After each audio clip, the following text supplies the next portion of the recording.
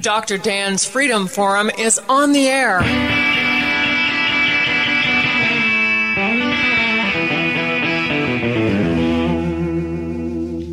Never send to know for whom the bell tolls. It tolls for thee. Dr. Dan's Freedom Forum is a call to arms for those American patriots who, in the tradition of our founding fathers, will stand up now to defend the Constitution and the liberties that it guarantees to each citizen, to each of us. That is our mission, to explain in a clear and concise manner the direct effect of each issue on the individual, on you personally, not some anonymous being in a distant place, and to define in no uncertain terms the consequences of inaction. Let the battle begin. So we're talking with Anna Tillman, a geologist who's had many years' experience in the petroleum industry. We have talked about the scientific method. And the scientific method has served us well for many, many centuries, and it always seems to fail when it is appropriated or misappropriated by government who has an agenda and can use the scientific method in a fake way for their own selfish purposes. Yes. So, as a geologist, and as a geologist who's been involved heavily in the petroleum industry, you understand that Earth has had a long history. 4.6 billion years, if you can even imagine it. That's right. Well, I don't think I'm going to live 4.6 billion years. None of us do. None of us do. But what's really kind of interesting is that obviously, for those 4.6 billion years, we didn't have TV cameras. None.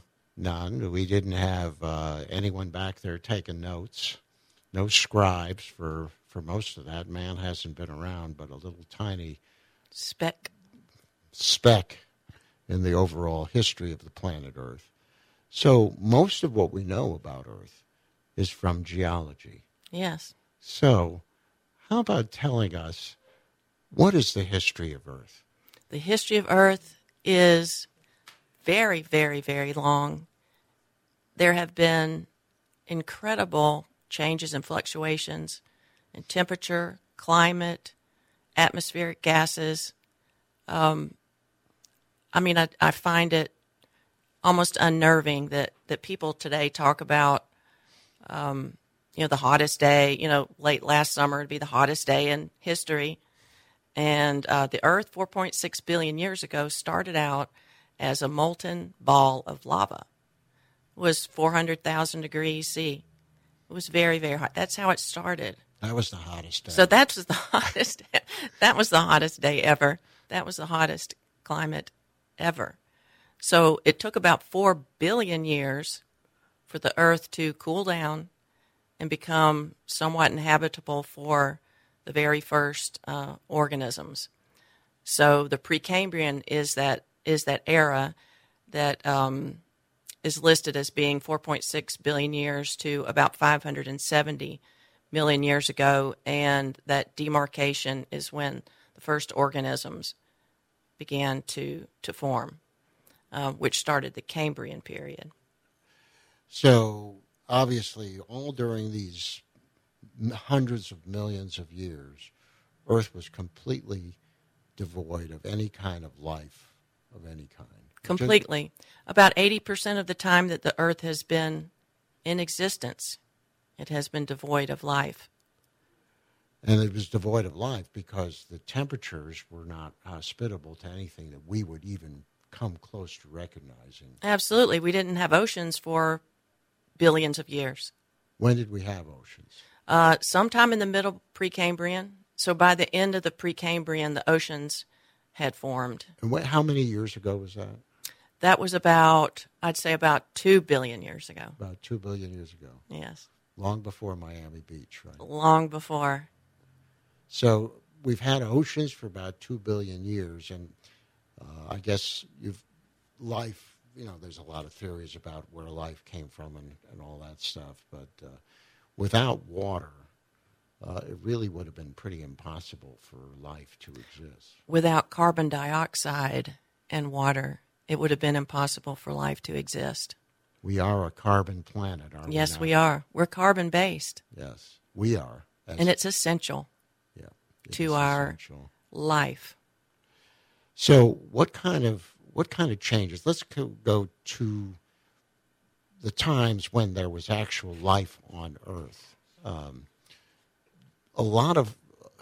There were some like mass extinction events, at least one or two that we know about, were there not? There have been a lot of mass extinctions, probably a lot we don't know about because the record is fairly slim. Again, as you mentioned, no cameras, no documentation. All we have are fossils and the rock record, which has been studied extensively. And one thing I think is kind of cool, when I was in college, which was many, many, many, many years ago, we knew a certain things about the Earth and Earth's history. And over that time, and I had to keep up and study additionally about what has been learned just since I've been in college has been tremendous. So we're learning more and more every day about history. But it's very sketchy. But we have had lots of mass extinctions. The Permian was a big one, and that was about 90% of ocean animals were eliminated, went extinct, and about 70% of land animals. So that was a huge extinction during the Permian period. How many years ago was that approximately? That was roughly 500 million years ago. And what kind of animals were in existence at that time? Were those the dinosaurs, or was that? No, dinosaurs weren't there yet. They were just invertebrates and fishes. Then. So there was a mass extinction. No one has any idea what happened, or? Well, it looks like it was probably temperature, because the temperatures absolutely skyrocketed, and there's also the thought that the ocean currents stopped, and it may have been because of the high temperatures. I think they're not exactly sure on that, but it was a temperature. It was related to very high temperatures. 120, 130 degrees Fahrenheit, and that the ocean currents stopped, which would definitely kill the marine life. And the biggest percentage of life that was killed? 90% were marine life, yes. And so we recovered, or the Earth recovered from that. The Earth will always recover. I heard something on the way up here today from AOC, and she was saying something about how we could not destroy the Earth, that she's going to fight to keep us humans from destroying the Earth, and it's not possible. We may be destroyed. We may destroy ourselves, but the Earth will always recover. It's been through much worse than a few degrees. So see higher. So after that mass extinction event, obviously life returned. Absolutely returned. And that's when eventually we had the dinosaur era. Right. So the Cambrian went through about 220 million years ago. So the end of the Cambrian was also, and it's interesting, a lot of the periods and the eras of geology are based on extinctions, mass extinctions. So the end of the Cambrian was also another mass extinction. So the next era was the Mesozoic. And the Mesozoic is known as the age of the dinosaurs. So reptiles first began to come to life in the beginning of the Mesozoic, and then the dinosaurs developed out of those, and then the end of the Mesozoic was the extinction of the dinosaurs 65 million years ago.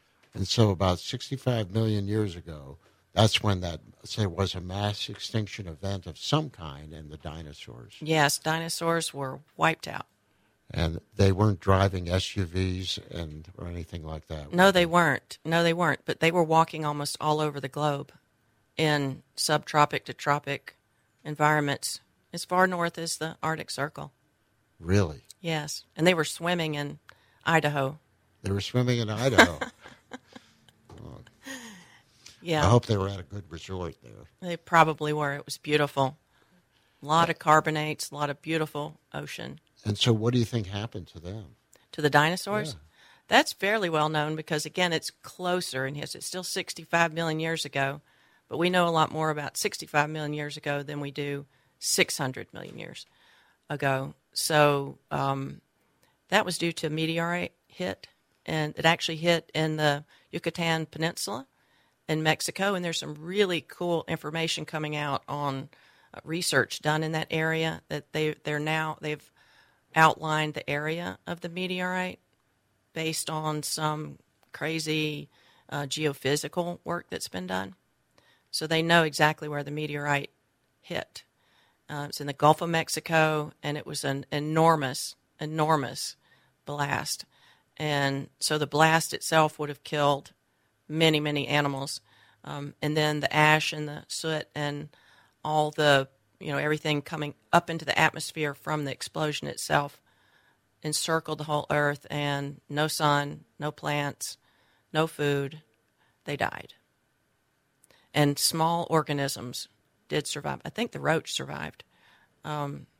Crocodile survived. Small mammals survived. But everything that needed a lot of food did not survive.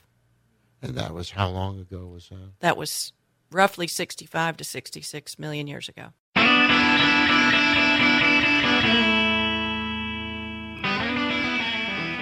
And so from that period on, there was a gradual repopulation of the earth with many different creatures. Many, many different creatures. And some of the first creatures were mammals, but that grew into the megafauna that we all know and love that are really cool. The mammoth, the saber-toothed tiger, or cat, I guess I should say. So all those really big animals that have now gone extinct, and I'm not sure exactly why they went extinct. Probably they needed a lot of food to keep living. So the history of man really on Earth is very, very recent. Very, very recent. I read recently that we estimate 200 to 300,000 years ago, the first existence of the Homo sapiens. But in certain parts of the Earth, but they've been, definitely by 60,000. So it's really about 60,000 years that we can say we're true hominids or humanoids or whatever you want to call them. Yeah, that's when you think about tiny 4.2 billion years versus 60,000. We really have a very small part of the history of our planet that we had anything to do with. Very small, very small. You could draw a chart of the geologic time scale, and it's literally just a pin dot. We're talking with Anna Tillman, a geologist, about the history of planet Earth, which I've always found pretty fascinating.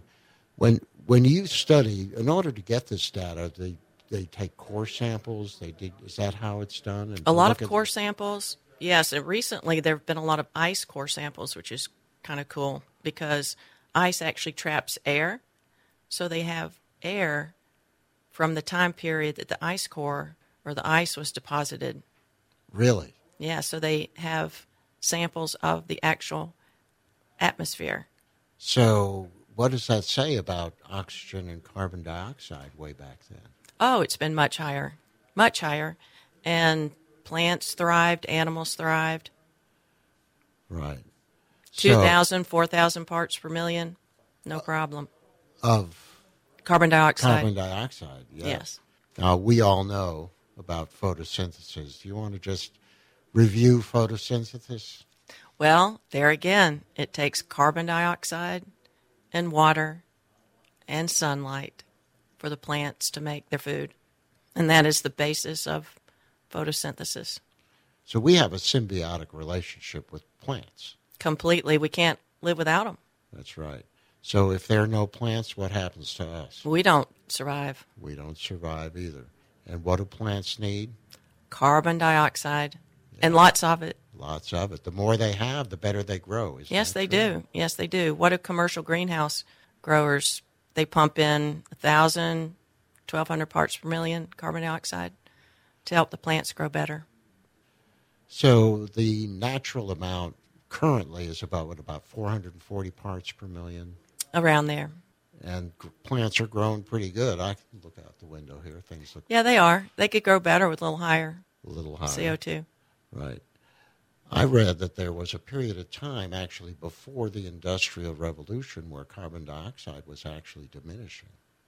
Is that true? And that in some respects, the Industrial Revolution saved human life and plant life by putting carbon dioxide out into the air. You could say that. I would say that. So carbon dioxide is essential, and our government has had the extreme wisdom of declaring it a poison gas.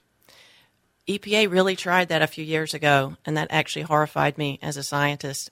And it actually didn't pass. So it's not technically a pollutant, but EPA tried it, and it almost passed. So I thought to myself, if it was declared a pollutant by EPA, could we not breathe out? That's right. Or tax us when we breathe out?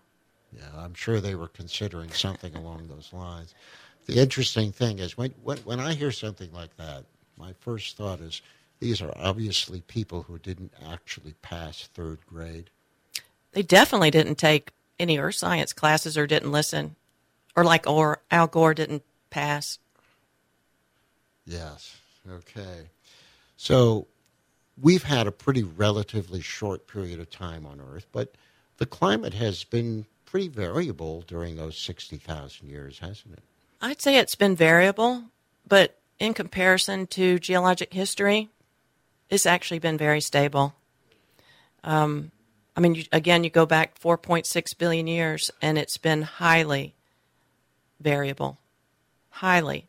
You look at all these graphs, and there's all this, scatter and CO2 and temperature and, other things, and you get down to, the last 100, 200,000 years, and it's really relatively stable.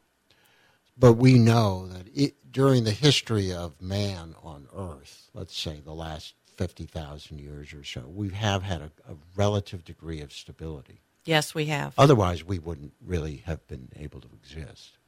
Absolutely. So when we come to recorded history, we have a little better idea of what was actually going on, don't we? Yeah, the last 150 years. Yeah. Well, we actually know longer than that. I'm sure you've heard about the medieval warm period. Al Gore hasn't. Actually, he's a medieval warming period denier. Skeptic. So he's a skeptic. Oh, my God. That's terrible. Yes, it was very warm. And actually, there have been other recent warming events. There was a Roman warming period and a Minoan. And so, the thought is that during these warming periods that there were great advances in art, architecture, science, etc. The Vikings, the Vikings' adventure was probably greatly enhanced by the warming period. Well, we do know that the Vikings had farms.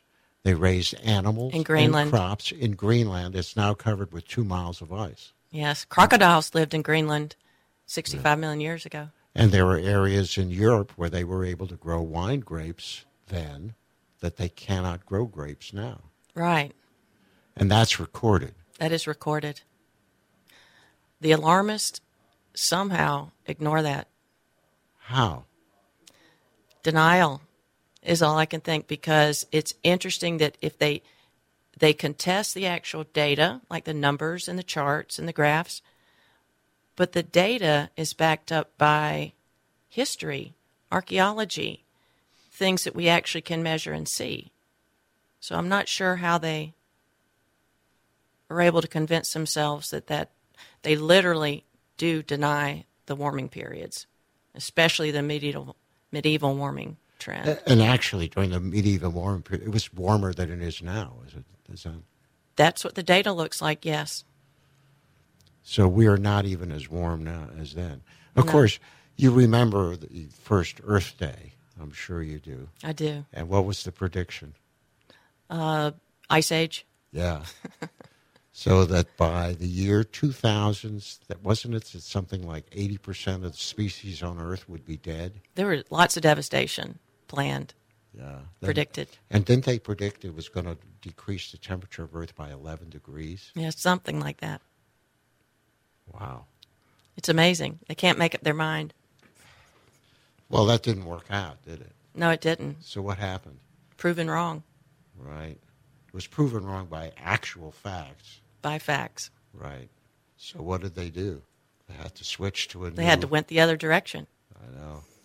Funny how that happens in the church of climate change. It is a church. It's a religion. It's a cult. And that concludes another episode of Dr. Dan's Freedom Forum. Join the battle on our website, www.drdansfreedomforum.com. The rights to own private property that cannot be arbitrarily confiscated by the government is the moral right and constitutional basis for individual freedom. Everything gonna be all right this morning.